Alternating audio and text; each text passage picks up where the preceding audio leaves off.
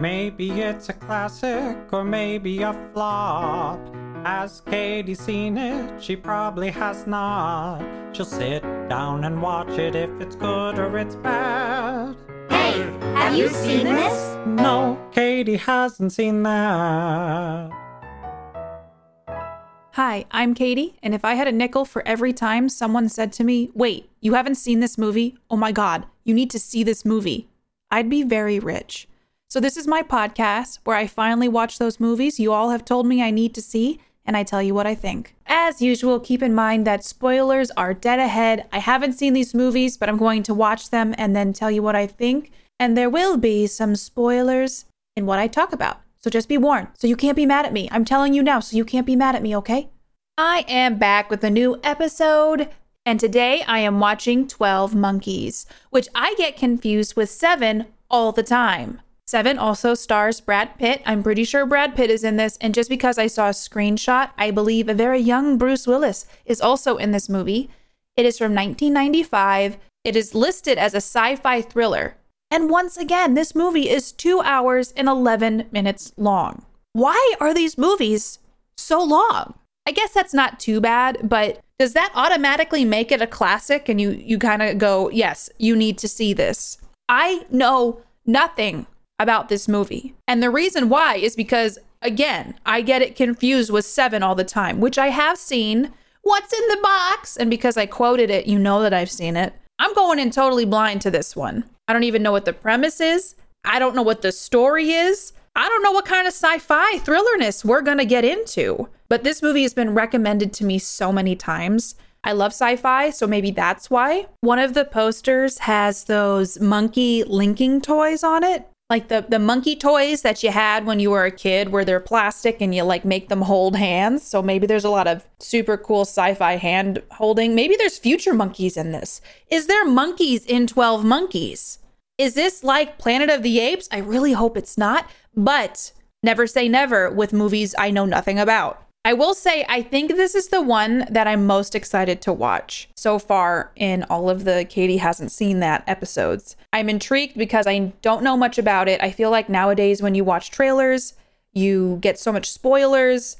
And whenever I go into a movie blind, it's pretty cool because I feel like I'm experiencing things for the first time without any sort of knowledge that could make me anticipate what's going to happen. So it makes the experience, I think, more exciting. But first, the reviews. This movie has an 8 out of 10 on Internet Movie Database, a 90% on Rotten Tomatoes, and a 74% on Metacritic. Do not know why the people on Metacritic were more upset about this movie, but that's some pretty high ratings again. Where's the Facebook reviews? Why did Forrest Gump get Facebook reviews, but 12 Monkeys just left in the dust? Apparently also, according to Google users, 88% liked this movie. I'm kind of excited about this. So I'm going to go watch this movie, and then I'm going to let you know what I think about 12 Monkeys. Okay, I watched 12 Monkeys, and let's talk about it.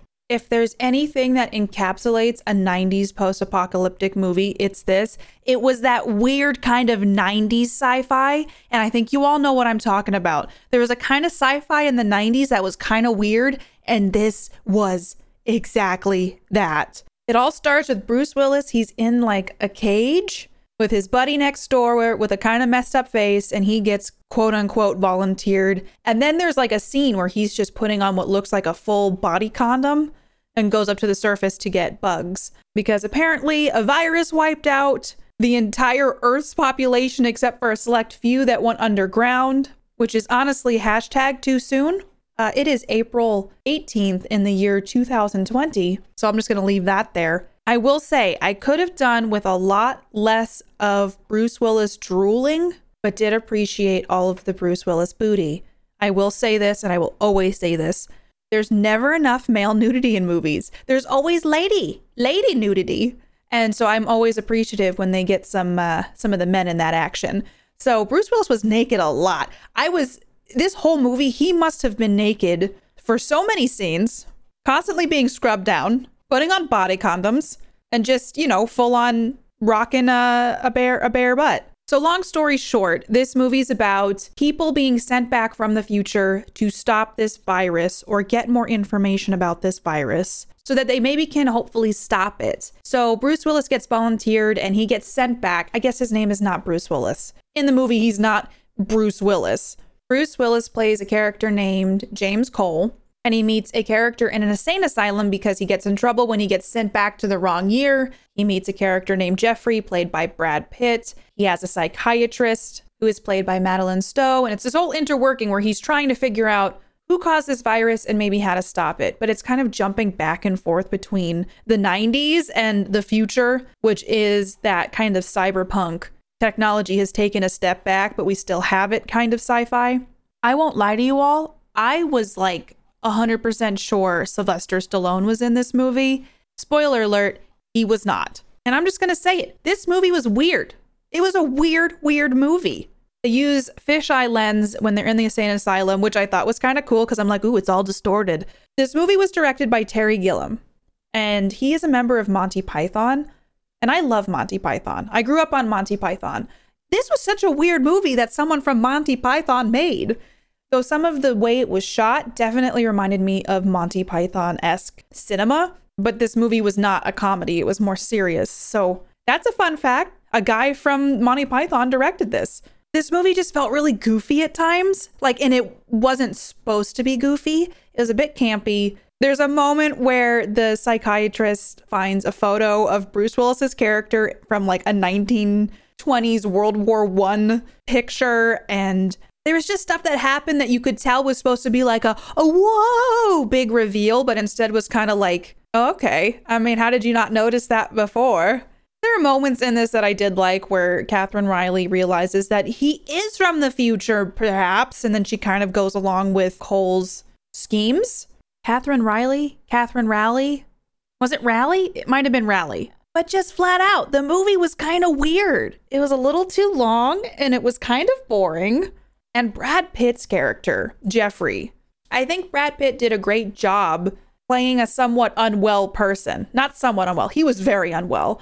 But just all of it was kind of weird. The dialogue was kind of weird. This movie just was not what I expected it would be. It said in the beginning that it was based on a book, and it kind of seems like they took a very complex idea from a book and tried to make a movie out of it, but it just wasn't pieced together that well. I love Bruce Willis. I love The Fifth Element. It felt like a B-rated Fifth Element kind of sci-fi. Fifth Element is 90s sci-fi that I love. This was like the 90s sci-fi that I kind of went, wait, people liked this? I just feel like this movie didn't quite work. And I've had a lot of people say, oh, you gotta see 12 Monkeys. It's a classic. But again, I'm not angry. I'm just disappointed y'all made me watch this. Also a big win for me, there were monkeys. I don't know if it was just kind of we gotta insert some monkeys in there. I thought they were going the route of Outbreak, that movie where the monkeys started the virus. However, I don't think it was that. I think they were just monkeys because there was a budget for some wildlife for this movie. They really did love their zoo animals in this. So maybe they're just just throw some monkeys in there. We got to deal with the animal guy. Also, we got to talk about the ending. Okay. It's like this whole buildup where you're trying to piece together what happened. And it's supposed to be this big twist where you think Jeffrey's the one who released this virus into the world. And the 12 monkeys, that whole concept this movie is based around, didn't even matter. It was this one crazy scientist who just decided to grow some beautiful long ginger hair and release a virus into an airport.